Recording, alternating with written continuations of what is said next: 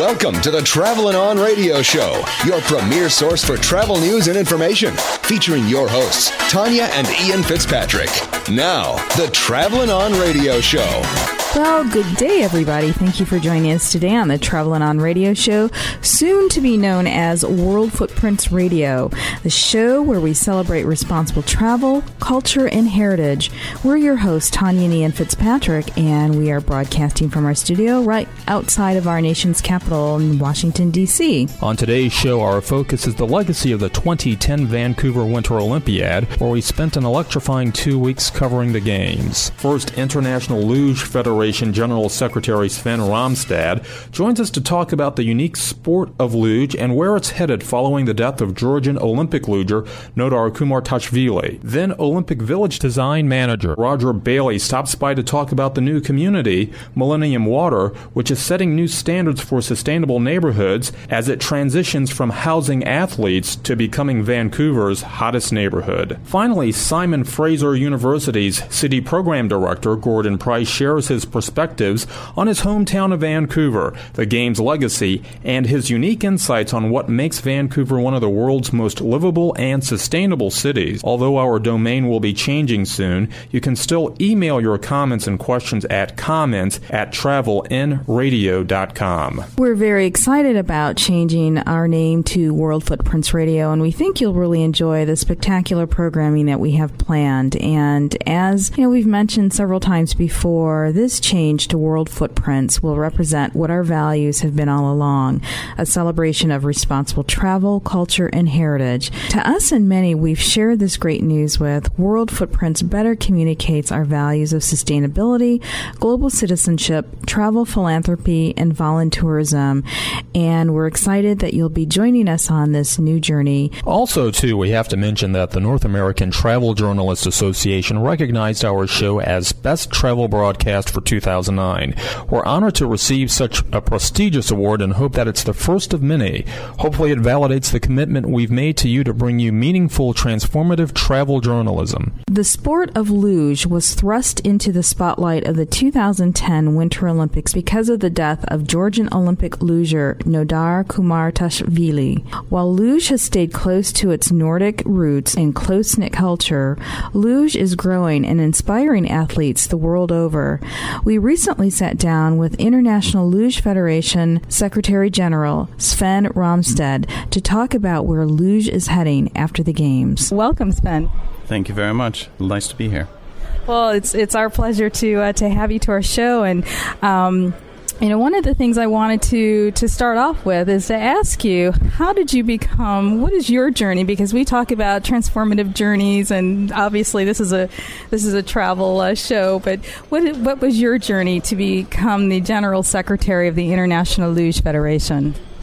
Well, it started off that I'm originally from Norway, and I started luge when I was 8 years old, and eventually qualified for the Norwegian national team and participated at over several years. And I moved to the United States, and I was training in Lake Placid for the Norwegian team, and happened to get injured and was asked by one of the Americans to help train them a little bit on the side, and I did so, and they were very pleased. And before I knew it, I became coach of the U.S. team and coached the U.S. Olympic team in 1984 in Sarajevo. From there on, I went into the administration part of luge, where I served as vice president of U.S. Luge Association for 7 years, and then went on to the technical committee of the FIL before in 1994 I was elected as Secretary General for the International Luge Federation. In your opinion, I know you've been involved with luging for a while. Is that a correct term, luging? How has the sport changed during the years that you started off as an 8-year-old to now as a 29-year-old? Well, it's changed quite a bit. I think that, first of all, the notoriety of luge has climbed over the years. I think originally on, very, very few people knew what luge was. And today we're probably much better known. Unfortunately, with the Vancouver Games, with the tragic fatality that we had during training, we probably even got better known, but not for the right reasons. But over the many, many years, we have risen in popularity and people's knowledge of our sport. Sven, I'd like to explore more about the origins of the sport of luge and talk about the culture, because the racers, there are not that many racers who participate on your World Cup circuit, so it's a very close-knit group of world-class athletes. Talk about the athletes and talk about the sport and the culture of it. Well, we try, first of all, in the sense that because we have limited tracks around the world, we have about 17 operational tracks. Now, we have a World Cup circuit and World Championships. We try to hold the World Cup circuit down to about 120 athletes, just because we have to have a viable competition, not go on hours and hours and hours. So you become a very tight-knit group. Clearly the Europeans are the strongest in the sport. Germany, Austria, and Italy being the three strongest ones. Then you have Russia strong, and USA has come on very strong over the last several years.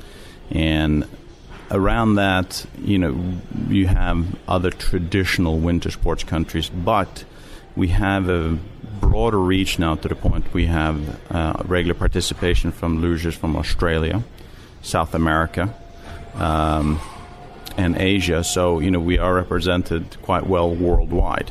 Yes, and I just wanted to circle back. You mentioned, of course, the tragedy here in Vancouver and how the sport has changed. I know that however, because of your position as General Secretary, this tragedy really hit home for you. It was a personal tragedy for you.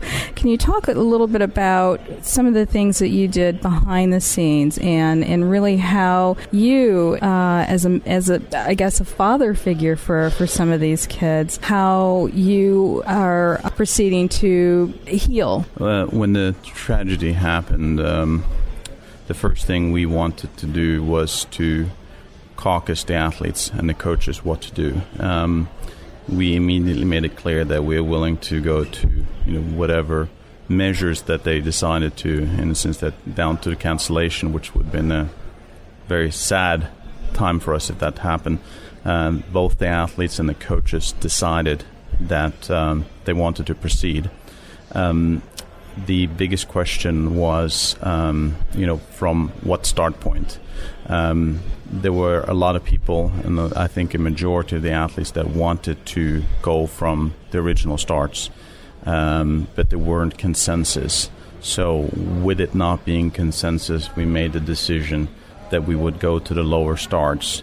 And I do have to underline that despite of going to quote-unquote a lower start, you still had a very, very viable competition. And tell us a little bit about what happened and how the King of Tonga became involved in the Spirit of Luge. Well, from what I've been told, it was actually Prince Albert of Monaco, who's a bobsledder, met the King of Tonga and encouraged him to get involved in winter sports. And I think Prince Albert focused on bobsled, but as it turns out, the King of Tonga did his homework and research and decided that luge is still a speed sport and a little bit less expensive, so he decided to get involved in luge.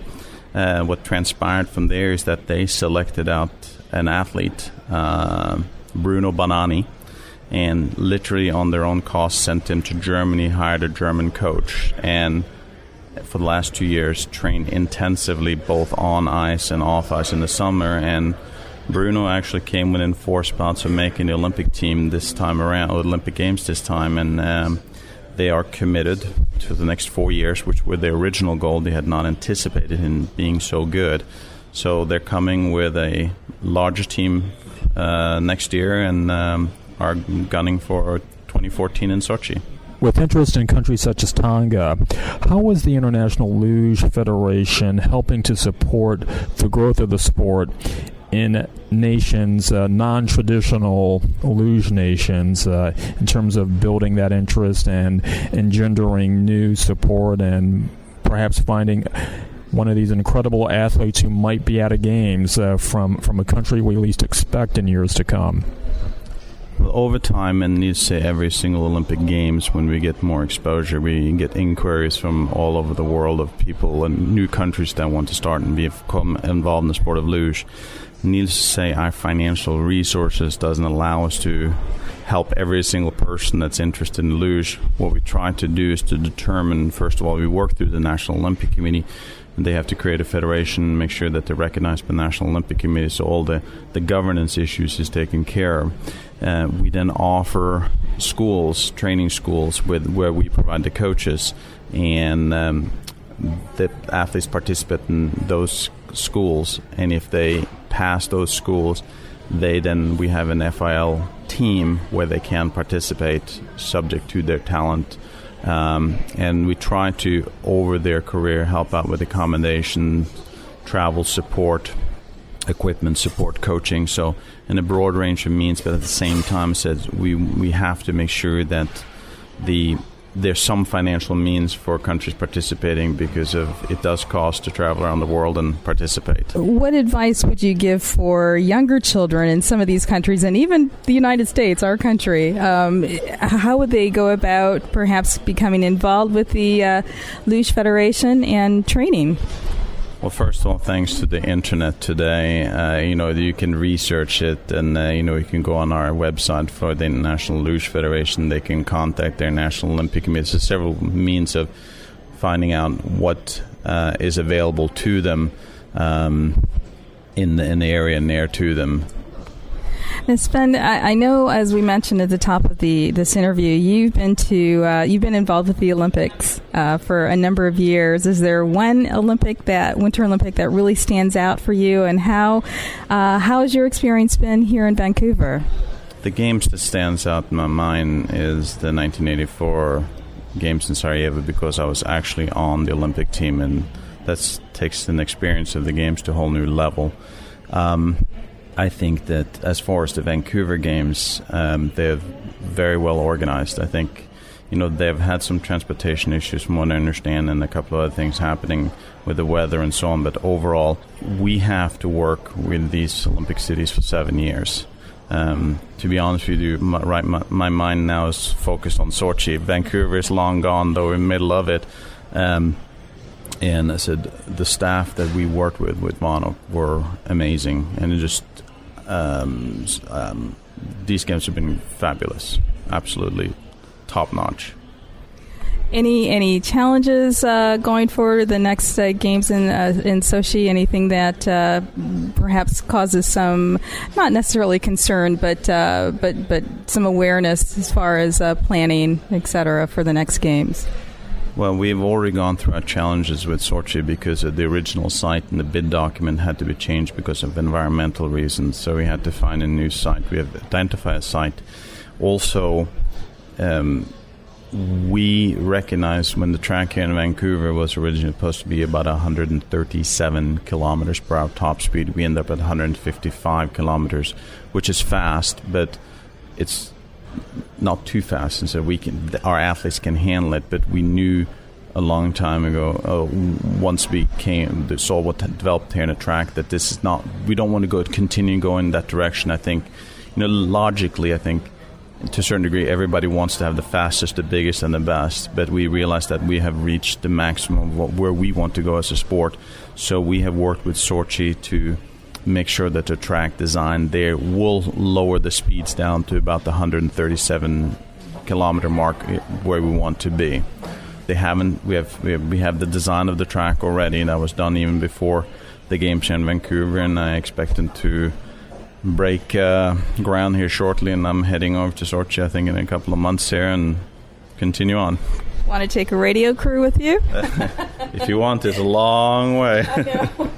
One last question. I know in the sport of bobsled, which of course is our mutual acquaintance, Prince Albert too, his former sport, there is a countdown and kind of a code, when you're running, pushing, and I couldn't tell you, I just saw it on television, but when a luger is pushing the sled, is there something that they say before to kind of prompt them and kind of get them in a rhythm? The bobsled start is really always a crucial one. It's very crucial in luge too, but probably even more so in bobsled, and it is kind of more of a I hate to say the starting bumps is more exciting because of a luger is an individual athlete or a doubles, and they sit on start handles and rock back and forth and push off and don't have the running experience, so to speak. So I know individual athletes and individual doubles teams have kind of their own little set tradition that they do before they start, but I don't think there's any universal code or anything like that. We'll just say go team go then. Well, Sven Romstedt, General Secretary of the International Luge Federation, thank you so much for joining us today. It's my pleasure. Thank you. When we come back, we'll be speaking to Olympic Village Design Manager Roger Bailey as we talk about Vancouver's newest green waterfront community that will take the place of the village after the Games. You're listening to Travelin' On Radio, soon to be known as World Footprints, and we'll see you right after this break. Be sure to put Friday, April 9th through Sunday, April 11th on your calendars and join World Footprints Radio in New Orleans for the 27th Annual French Quarter Festival. This award-winning 3-day event showcases the city's best live local music, cuisine, and culture, and admission is free. Enjoy nearly 170 musical performances throughout the French Quarter and more than 105 food and beverage booths from some of the city's culinary elite, making up the world's largest jazz brunch. For more information on the largest free music festival in the South, visit fqfi.org or foreverneworleans.com. Green, green, green. Building your home, making a dream.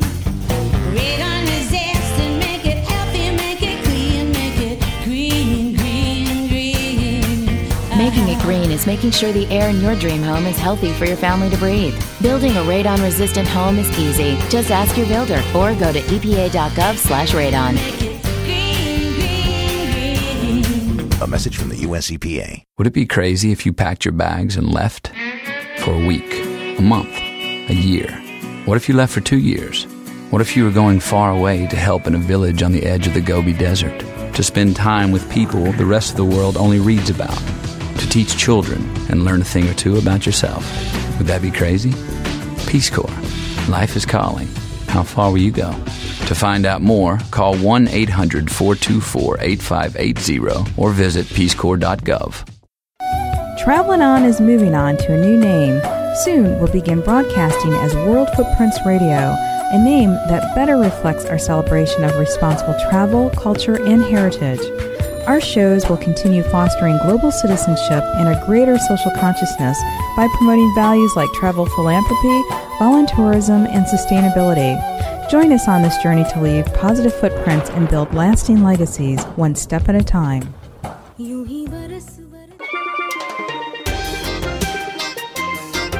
This is the Travelin' On Radio Show, bringing you a world of travel news and information. Once again, let's join your hosts, Ian and Tanya Fitzpatrick. One of the legacies of the 2010 Vancouver Olympics is the impact the Games will have in reshaping Vancouver as one of the world's greenest and sustainable urban centers. Roger Bailey, design manager of the Olympic Athletes Village, which will take on a new life as Millennium Water, the greenest neighborhood in North America, joins us to talk about the impact it will have in shaping a post-Olympic Vancouver. Roger, welcome. First up, how did the Olympics affect this project? Typical answer is to say had no effect at all, except to recognize that it was the motivator for doing it, right? But the actual context of what was done in terms of the development of this community really did not respond to the Olympic need. It responded to what the city of Vancouver has been looking at for a long time in regards to this land, towards the building of a socially equitable and sustainable community. And that's really where the whole thrust of everybody's efforts and work over the last 4 years since we actually started to build the village itself, and for the 10 years before that, which was looking at actually how does this piece of land, which is historically industrial, there used to be a large shipbuilding plant here, and they built a lot of the merchant ships that were used during the First and Second World Wars for taking supplies and troops back and forth across the Atlantic. So a very large number of ships were built here. So this was a very large industrial land, polluted, and obviously kind of underutilized in the heart of the city. And as the city began to look at what to do following the 1986 exposition, when the lands on the north side were redeveloped, they started to look at this and began to build this concept of a sustainable community, to look at it in a different way than had traditionally been dealt with on the other side of the creek. And the redevelopment of the downtown core over the last 15 to 20 years has made a phenomenal change to the city itself. Right? Because what it's done is brought, a real community into the heart of the commercial precinct. After the games, Millennium Water will be used as a new community. What makes this a sustainable community? Well, I think there's a whole range of questions around that here. And it really begins with this idea that instead of moving people out to the suburbs and redeveloping or developing what is virgin farmland and starting to broaden the community out, which typically in a lot of North American cities, and not just North American, I mean many cities, you see that spread of people moving away from the central core of the city. So this notion that we could come in and densify the heart of our city and build a significant residential community into the commercial precinct, essentially what it does is means that the resources that you have, the transportation and the infrastructure and the water systems and the sewage systems, which are all essentially somewhat underutilized because they're only servicing a commercial purpose, now service not only a commercial purpose but an entertainment, a recreation, and a residential purpose. So that in itself, just that notion that you're going to develop and build up residential communities in the heart of the city in itself has a significant impact on resource and sustainability. Come into the heart of Vancouver at 1 o'clock in the morning, or come in on the weekend on a Sunday afternoon, and that city is full of people, right, who are engaging the resources that are there, the commercial resources, the restaurants and the amenity spaces and the community centers, and the general resources we have in the heart of the city in a very real way. Mm-hmm. Now, Roger, you had mentioned that this is the reclamation of a former industrial site, brownfields redevelopment. Talk a little bit about what it takes to reclaim industrial land and some of the environmental considerations that had to be dealt with in making this project a reality. Well, this, a lot of particularly North American cities, they were developed and founded either on the railhead that ran through them, or on a water environment or waterway harbor or a river, around which the city clustered. And those transportation hubs, whether they're water-based or rail-based or road-based, really were the drivers for the development of an industrial heart in the city. And so every North American city in particular had over the past decades had these thriving industrial centers. And then as land became more valuable and as other impacts started to color the way industrial development worked, they either moved away from the heart of the cities or they were replaced by international marketplaces. And so that left in the heart of every city these quite large swaths of industrialized land, which typically had been significantly polluted over the years. I think we took a fairly innovative approach to how to deal with that. What we did is we went into the site and gridded the whole site, and then put boreholes down and sampled on a very tight grid base, right? And what that did is it meant that as we excavated, we knew exactly what we were excavating. We were able to put it directly into a truck and send it to the right place. So we didn't have to have somebody looking and doing tests on every single truckload of material that came out of here. We knew where every truck was going to go, and we knew the material that it had in it, and we knew what had to be done with it. And at the same time, we also knew what the costs associated with the dumping of that material or the remedial efforts made on that material were going to be. So this site is actually underlaid by a sloping hard pan shale that runs underneath the city. So on the back edge of it, it's probably some 10 to 15 feet below the grade. On the front, it's up to 50 feet below the grade. And what we then did is said, okay, we're going to excavate the whole site and build 2-level parking garages underneath there in order to facilitate that program to be able to remove as much of that as possible. So it was, it was the single largest excavation project ever undertaken in Vancouver, with the amount of trucks that were coming off this site. I mean, it was quite a phenomenal undertaking.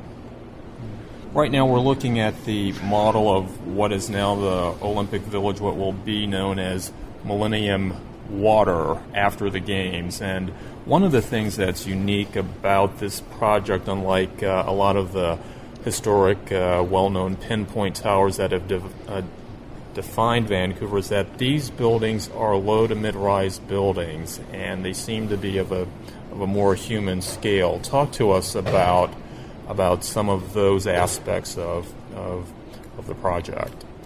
Well, as you note, that a lot of the redevelopment that's gone on in the heart of the city has been a point tower on a podium, and the north side of Falls Creek, Yaletown, that's been the model of development for the last 10 or 15 years. And when the city looked then at working on this site, the early plans actually were for point towers on a podium. and there was a lot of time and effort put into that process by a variety of different consultants. And then there was a moment in time when 10 of the city's leading architects and planners all got together somewhere. I'm not sure which bar it was in, but and they penned a letter to City Council recommending that a different approach be taken on the north shore, on the south shore of Falls Creek in the redevelopment of this area. And that was to try and engage this lower form of development, to take a more European approach to it, tighter streets, zero lot line buildings, courtyards, quite different than what you see in the Yaletown area. And at the same time, the land value that, because this was city-owned land, the land value that the city had here was obviously going to be impacted by the level of development. So there was a lot of effort made to see, in this form of development, in a kind of more European model, how could you increase the density to the point where you still met the economic aspirations for the project. And council, came on side with that, those comments from the design community, and eventually hired a second firm of planners to look at the overall development program, and they moved this whole development concept towards this more European model of lower rise buildings that, as you observed, are kind of more intimate. They're a different kind of scale in terms of the kind of community that they develop, and I think in the realization of that program, there are some really fine examples here of that community relationship that has developed through the implementation of those kinds of projects. Particularly as you look into, this is Parcel 6. It was designed by Merrick Architecture in my office, there's a real connection between the various different elements that make up that community, and they surround inner private courtyard. So this kind of sense of space that belongs to you, and then this sense of public space beyond you, right? And in the design process, the city has put a lot of emphasis on public space. The investment they made in the seawall was significant, and in this particular case, on this piece of property, I think have done a brilliant job of bringing the public to the water, bringing the water to the public, and the kind of granite steps that form the inner courtyard or the inner inlet from False Creek are a very good example of that, as is the boating center, and there's going to be dock facilities where you can store non-motorized boating. So a big effort has been made by the City of Vancouver in terms of the public space. And at the same time, in developing that public space, they have taken, I think, a very innovative and I would even say radical approach to the implementation of infrastructure. In that, for example, all the stormwater here goes into Hinge Park, into a stormwater management system. And Hinge Park, I think, is probably one of the most delightful things that's been done around the city for a while, because it's really a kid's playground, right? It's about educating children about the infrastructure that makes a city function, right? So, the drain pipes that would normally be under the ground are above the ground, right? So, kids can look and go, I didn't realize there was all that there. Water has been celebrated as a rather than hidden, and that's been consistent with the approach to the design of the buildings as well. In our conversations, you mentioned that the project just recently received certification from the U.S. Green Building Association as a LEED Platinum project and community. Talk to us about what that means and how this project really is at kind of the frontiers of green building in North America. Well, the Green Building Council, the U.S. Green Building Council, has been the approving authority for essentially green buildings for a prolonged period of time, and of course the sister organization in Canada, the Canadian Green Building Council, have been focused on green buildings in Canada.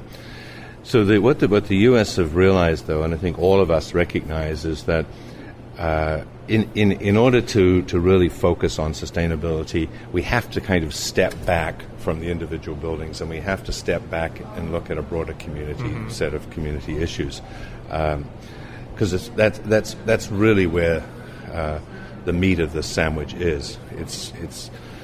It's in trying to find ways of building larger living environments that are good for you. And so what the U.S. then Green Building Council did is they put together this ND program, which is LEED Neighborhood, and they began to look at what would be the criteria that would govern the successful development of a community rather than a building. And they set up a series of pilot projects across North America to see how communities are developed and what are the key issues associated with those initiatives. And the City of Vancouver and the project team applied and submitted the whole of the Southeast False Creek development area to the U.S. Green Building Council as part of that pilot program. And as of yesterday, the President awarded this project a LEED Platinum designation, which is the second one, I think, in North America. Dockside Green in Victoria was the first. I think they were awarded a month or so ago, 2 months ago. Part of what makes that, I think, important is that deals with not just the energy-related issues on buildings, but it deals with environment for other species. This project has Habitat Island, which is a replacement of foreshore that was lost when this was redeveloped. So it's been, it's a new island, and it's been developed to provide habitat for birds, fish, ducks, geese, and last summer, the herring came back into False Creek, and there was herring roe all the way around Habitat Island. First time, I think, in 80 years that the herring have come in and laid. So it's not just that we're dealing with, habitation for ourselves, but recognizing that we are just one of, I don't know how many million species it is, but it's a fair number.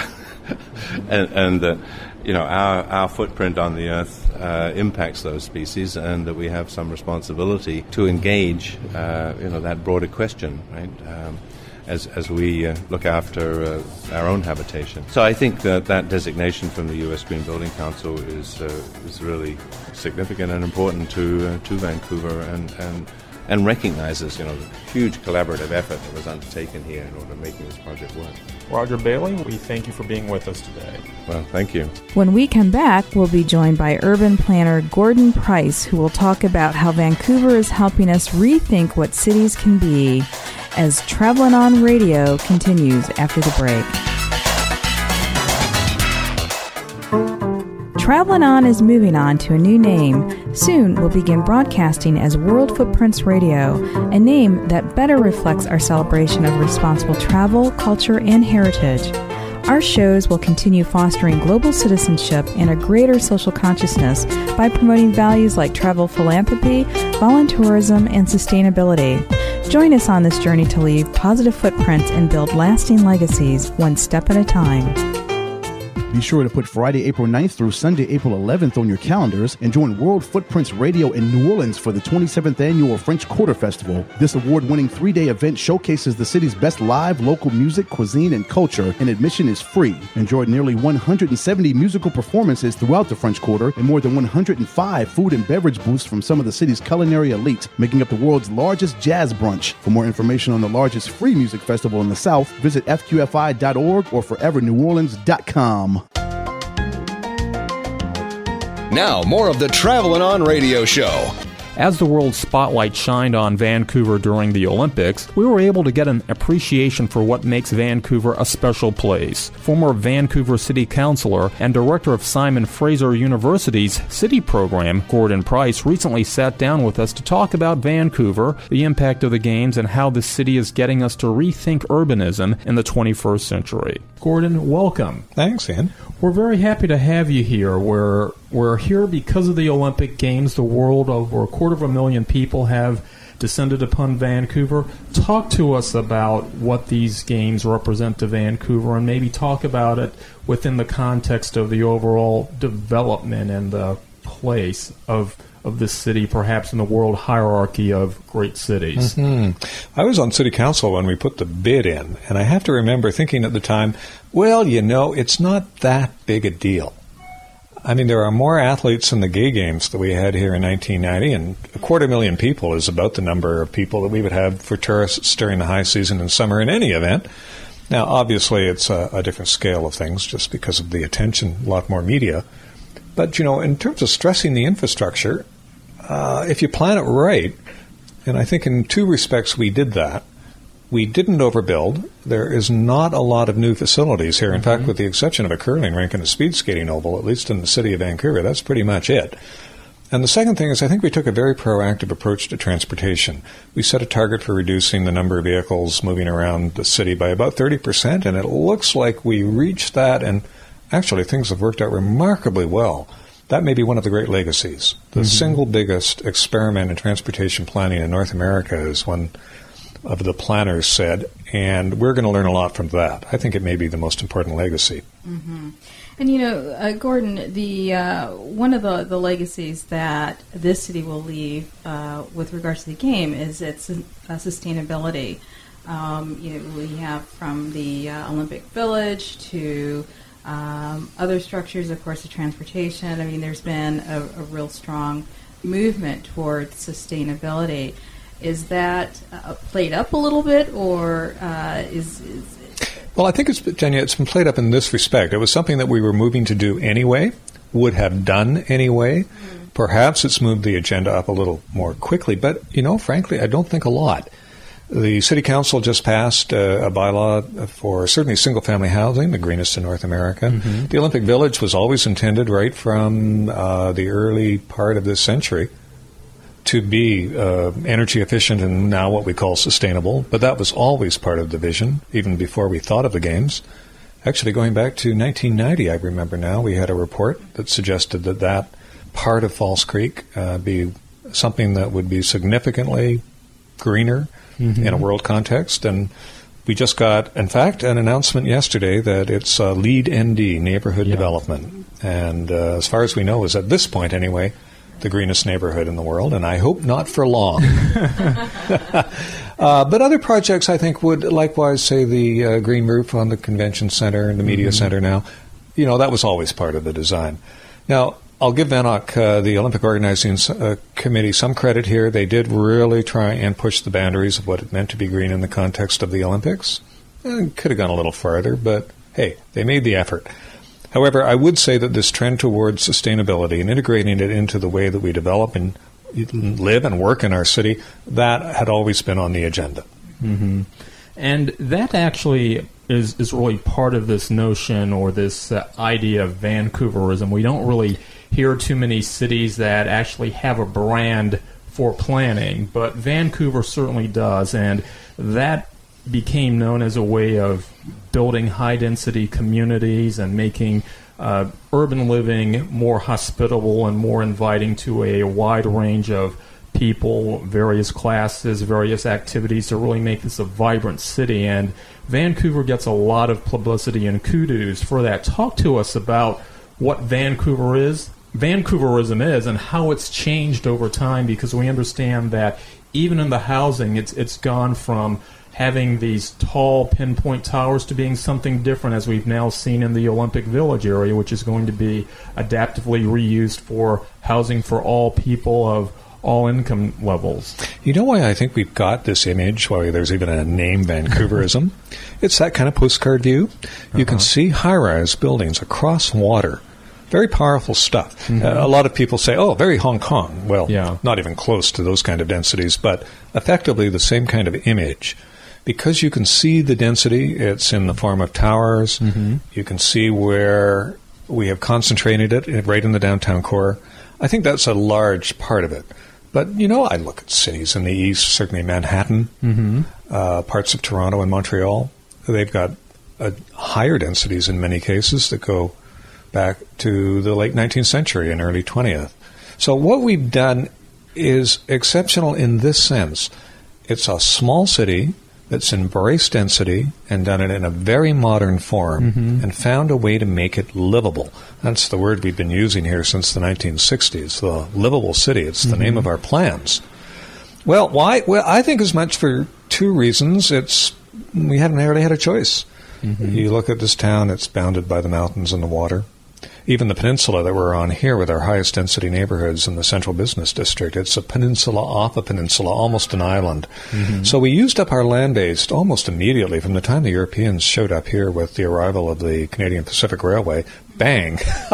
Like any suburban developers, man, they had cut up the landscape into lots and sold it off. We did it around the streetcars, and by, I would say, the 1920s, we'd pretty much used up our land.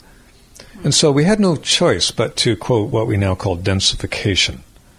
I do think the other factor here, though, is that the elites, the decision makers, the people who were really running the show, recognized that, hey, they're going to be living here too. I've always liked what Jared Diamond, the author of Collapse, said. How do you judge a society that has leadership? It's when they take responsibility for the consequences of their decisions.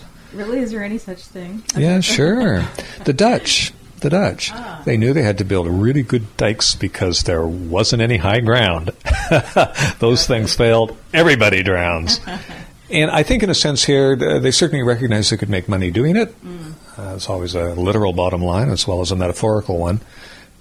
But I think by the 1960s, when the city was looking at urban renewal, like most, quote, urban renewal, they had identified blight, send in the bulldozers. If it had just been a case of building for the poor, while the elites move on to high ground, in our case we call it Shaughnessy, I don't think we would look very much different.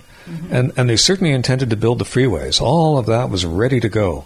But through, I think, fortunate politics and circumstances of our time, we didn't take that course. And so what we have now is, I think, a combination of, different classes and incomes and lifestyles, all pretty much learning how to live together. And that includes the very poorest in the city on the downtown east side, who are literally blocks from some of the richest.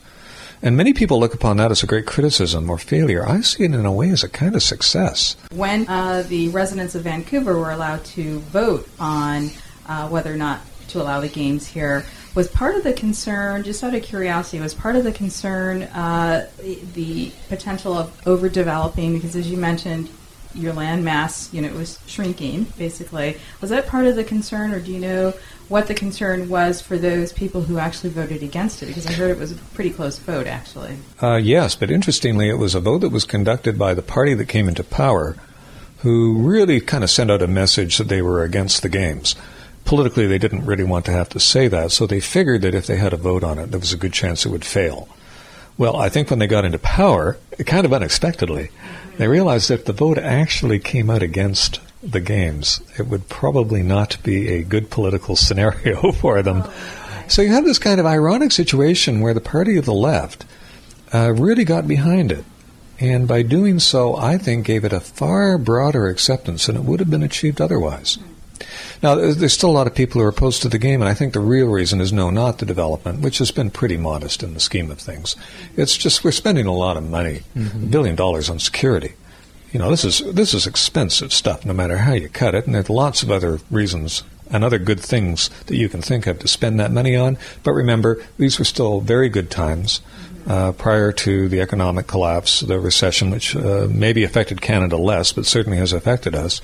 And these difficult trade-offs. So every time government makes a cutback or doesn't fund a program, the finger's pointed at the Olympics, sometimes justifiably, sometimes not. But I think that's where the contention comes from. Mm-hmm. Now, one of the things about cities, as we talk about them and how they're performing, we've touched on some themes today: safe, clean, green, transit, density, schools, just a mix of people. That is part of the formula for Vancouver. Is it working? It seems to be working here better than almost any other place in North America, just from my cursory observation. Well, Ian, you just gave a great definition of why people go to the suburbs. Clean, green, safe, good schools, more affordable housing, more space. All those great things, and they're very appealing. And I can certainly understand why people make suburban choices. But the strategy here, very explicitly, I remember Larry Beasley, our planner at the time, saying if we can offer everything that they have in the suburbs, the clean, the green, the safe, and the good schools, many people will make a choice to live downtown because we can offer them things that they can't get out there. We have the cultural institutions, the restaurants, the diversity. We have a far more... Well, we have the legacy of all the great investments from Stanley Park to the Orpheum Theatre that were made by previous generations that can't possibly be duplicated in the same way. So I think we have actually a pretty good working dynamic. If someone wants to make a choice at a certain point in their life to raise their kids in the suburbs, terrific. The kids themselves will probably hot-tail it for the city as soon as they can get out, of those suburban bedrooms. And then, as someone said, you go to the city to find DNA, and then you go to the suburbs to procreate it. And, that's another great choice in life. But the thing is to have the choices. Right. Yeah, and then if you want to come back after the kids are gone, and you want to downsize, and you want the flexibility that comes from living in a condo that you can just turn the key on and then go, traveling, and have that range of choices that you remember from when you were growing up, say, in the West End when you were a swinging single, as we used to call them, and we did back then. Well, terrific. It's those range of choices. So long as you offer people the basics. Now, that's a nice scenario to have, isn't it? And we don't meet it in every respect. There are trade-offs you really do have to make, and having lived in the downtown, I'm well aware of them. It's noisier. It's not as clean. Yes, you are that thing we call diversity and vibrancy. It can come with some qualifications. Mm-hmm. Nonetheless, I do think that it's very clear that when we ended up with way more children being born down here in the peninsula than we ever expected. We built an elementary school for it, but it was quickly oversubscribed. When we see a far greater diversity of people wanting to make this choice, our problem has ironically been that we haven't got enough affordable housing to offer for the demand that's there. And we see it now happening in the suburbs as well. Many of them are saying, hey, why should we have to go downtown Vancouver to get what they've got? We would like our version of urbanism being built in the suburbs. In many ways, I do think that that's the most interesting development in Vancouver. Not what you see down here. It's what's happening out in the places the tourists don't go, where they're really embracing a very high and very sophisticated level of sustainability and urbanism. And it's the suburban leaders that are calling for it. They want the transit. They want density and the cultural amenities that go with it. And they're prepared to make the investments to do it. Now, that's something I wouldn't have expected to have seen, maybe even in my lifetime, but it's being embraced very quickly. And speaking of feet and talking about the streetscape and the street level here in Vancouver, there's this notion in planning that the first 20 feet of that building is the part that matters most. And when I look at downtown Vancouver and I look at some of the neighborhoods and these commercial corridors, there seems to have been a very conscious effort to put in street-level retailing and to have services that are very high-quality services that encourage people to walk from their homes and have this extraordinary urban experience that's not car-dependent, that's not focused on traveling to an asphalt parking lot and going into a shopping mall. I think when we think about why the quality of life here in Vancouver is so high relative to other urban places, that's part of it, and that really seems to be something that makes this place different than other cities. You asked about, what we call Vancouverism, and you mentioned these point towers. Just as important is that first 30 feet, 30 feet. And for that, we create these podiums. And along the streetscape, which we move right up to the sidewalk in a neighborhood like Yaletown, you have to have transparency. We don't allow blank walls. Some rain protection. There's canopies overhead, again, a requirement. And we don't allow too many single uses.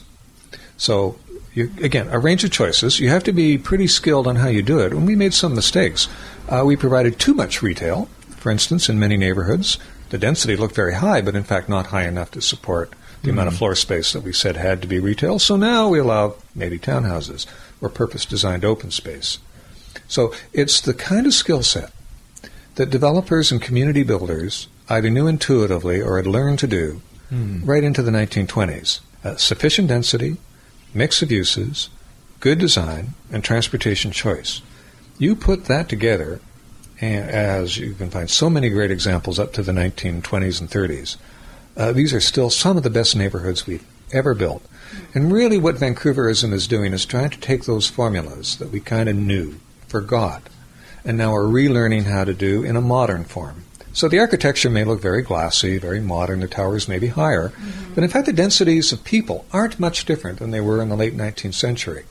And that walking that you're talking about, well, it's basically people doing the same kind of pedestrian patterns that the city was first laid out around, probably going to the equivalent of transportation streetcar systems that we now do in the form of, say, light rail, SkyTrain, or the trolley buses.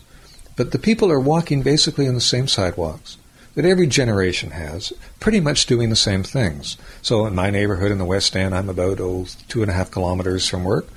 I can cycle. Did today. In fact, yes, I saw your cycling helmet. It's a beautiful day. It is a beautiful But if it's raining, I may well choose to take a bus or a trolley. I'm running late, or I got to go somewhere, I'll grab a taxi. Got to go up to City Hall, I can just walk 2 blocks here to take the Canada line. It's choices. So I get to mix and match. All right? It's me who's making the decision.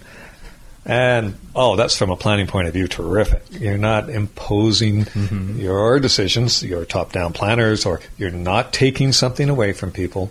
You're giving them more choices. But the key is this. You've got to have a sufficient density, and that can be a range, by the way. We're just not talking about high-rises. You don't have to do that.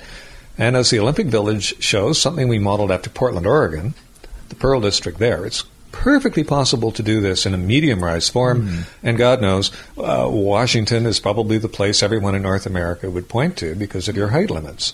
So you've learned how to do a certain richness of medium-rise development that a lot of other places can learn from too. and just as you can learn from us. In our closing minutes here, we've had a chance to be here in this city during this time with hordes of media from all over the place, and some of the criticisms and some of the critiques of Vancouver I found very interesting as as we've been talking about some of the things that make Vancouver work. One of the critiques has been about transit, or it's not working well enough, and I want to explore this issue because these really seem to be criticisms at the margins about the city, because fundamentally, everything that you've said, if 90% of urban communities were like Vancouver, we'd be having an entirely different set of discussions about urban life, urban problems to some degree. It just is one of those things that I find interesting from an outsider's perspective, and I'm wondering how ingrained that critique, or this critique at the margins of Vancouver, perhaps not being world-class enough in the eyes of folks who are here, because it's still a great city, even if you're in that very top percentile. But I understand that most of the criticism is coming from the next Olympic host city. The Brits. The Brits. Yeah. Well, I welcome that, and I agree with you. It tends to be on the margin. Well, but we'll see. Look, it's only about, the fourth day into the Olympics. But generally, if we were going to have, real problems, we would have been very aware of them by now. I welcome those problems on the margin. But, I don't think too many people I know certainly uses the word world-class seriously. Look, we're a town of 2 million people. My God, that constitutes practically a neighborhood in a world city that's truly world-class. Cities of 2 million, by the way, are very comfortable size. If you look at that list that, publications like The Economist put out, world's most livable cities, there's a lot of them that are around that 2 million size, the Viennas, the Helsinkis, the Perth, the Melbournes. And we all seem to cluster more or less around the 49th parallel, too, interestingly. So I think there's a lot to be said for a city that's new, that's rich because of our location as a port.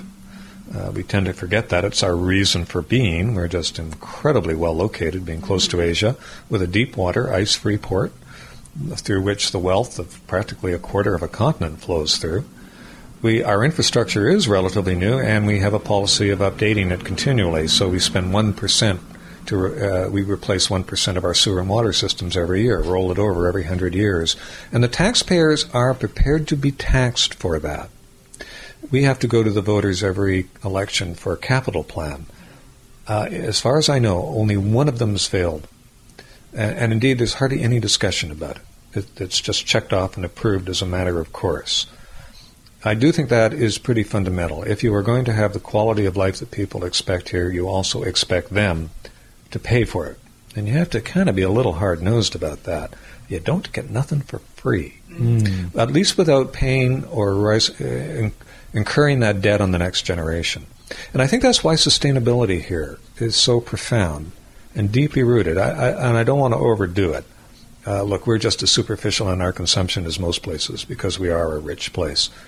But I do think because it is so beautiful and because it is so new, people have a sense of obligation to pass on a kind of paradise. Don't want to exaggerate that, but partly because nature is so in your face here, that obligation to pass it on at least in as good a condition, if not better, than you found it, I think still prevails in the culture here.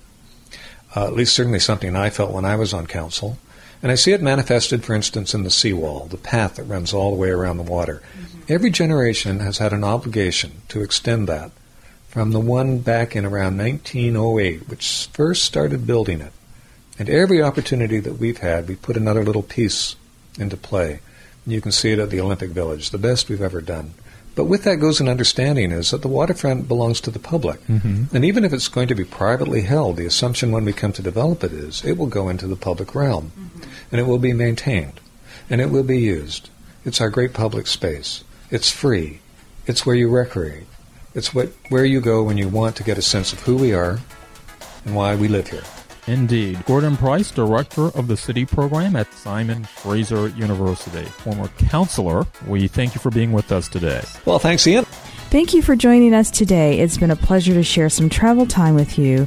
We're Tanya and Ian Fitzpatrick, and we'll see you on the air again next week, same time, same frequency. And until then, leave positive footprints and build a meaningful legacy, one step at a time.